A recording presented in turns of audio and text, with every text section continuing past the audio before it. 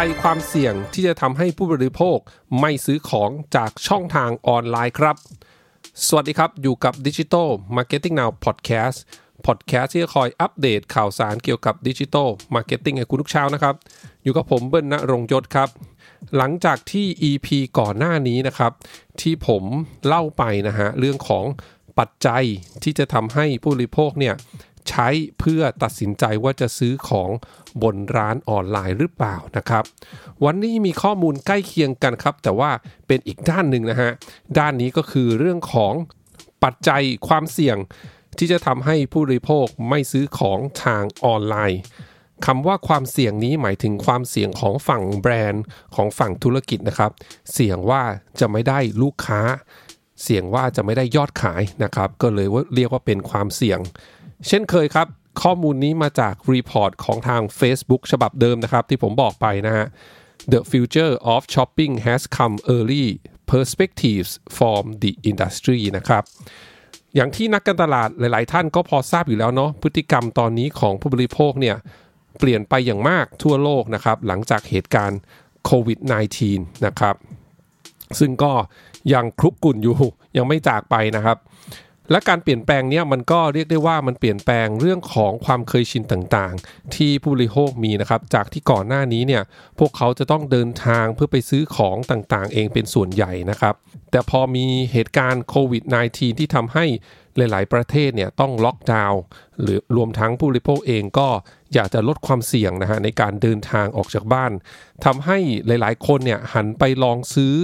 ของทางออนไลน์มากยิ่งขึ้นนะฮะจากคนที่อาจจะซื้อไม่ได้เยอะมากก็แต่ซื้อบ่อยขึ้นแล้วก็จากคนที่ไม่เคยซื้อเลยก็ได้ลองซื้อนะครับ 37% ของผู้บริโภคทั่วโลกเนี่ยระบุว่าเขาเคยสั่งซื้อสินค้าทางออนไลน์ที่โดยปกติแล้วสินค้าเหล่านั้นเนี่ยเขาจะเดินไปซื้อเองที่หน้าร้านนะครับแล้วก็8ใน10ของผู้บริโภคเนี่ยระบุว่าพวกเขาจะยังคงสั่งซื้อของทางออนไลน์ต่อไปแม้เหตุการณ์โควิด -19 กลับมาเป็นปกติแล้วก็ตามนะฮะนั่นหมายความว่าเขาได้ลองแล้วเขาติดใจเขาก็จะทำต่อนะครับ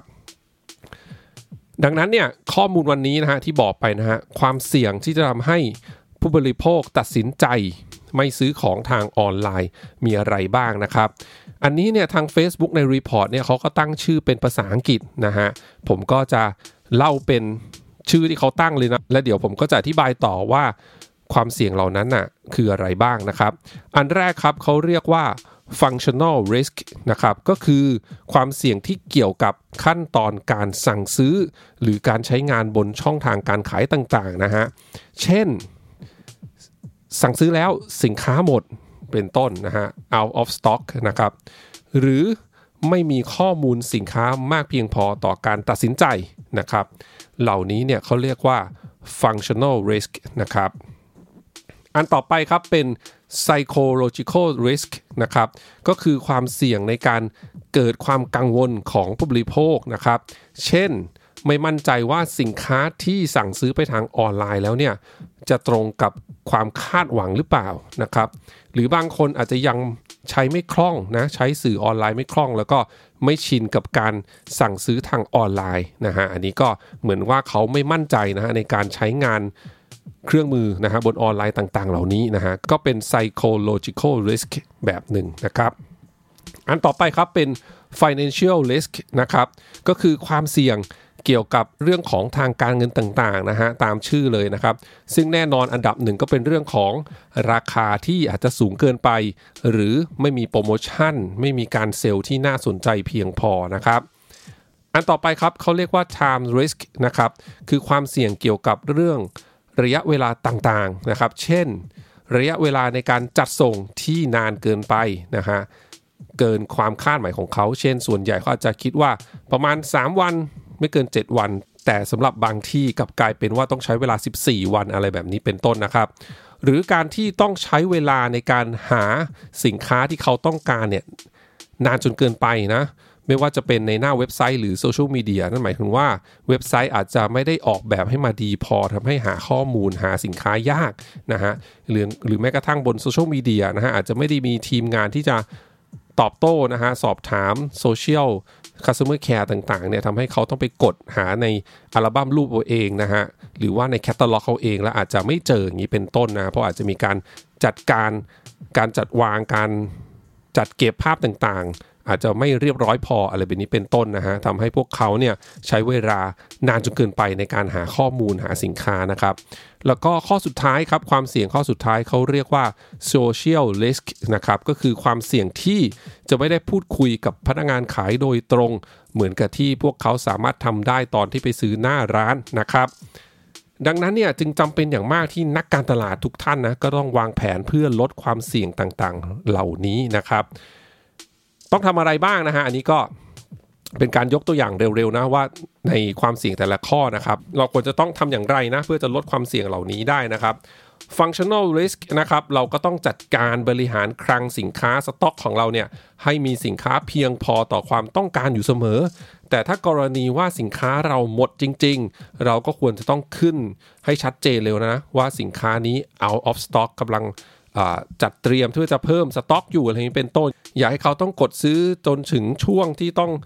กดจ่ายเงินนะครับแล้วก็มาแจ้งว่าสินค้าหมดแบบนี้ก็จะทำให้เขาเนี่ยเสียอารมณ์ได้นะครับอันต่อไป psychological risk นะครับเราก็ต้องสร้างความมั่นใจให้กับลูกค้าว่าสินค้าที่พวกเขาเห็นบนออนไลน์เนี่ยจะเป็นไปตามที่พวกเขาคาดหวังได้จริงๆนะครับวิธีการที่อาจจะทำได้ก็เช่นอาจจะทำสื่อวิดีโอนะครับ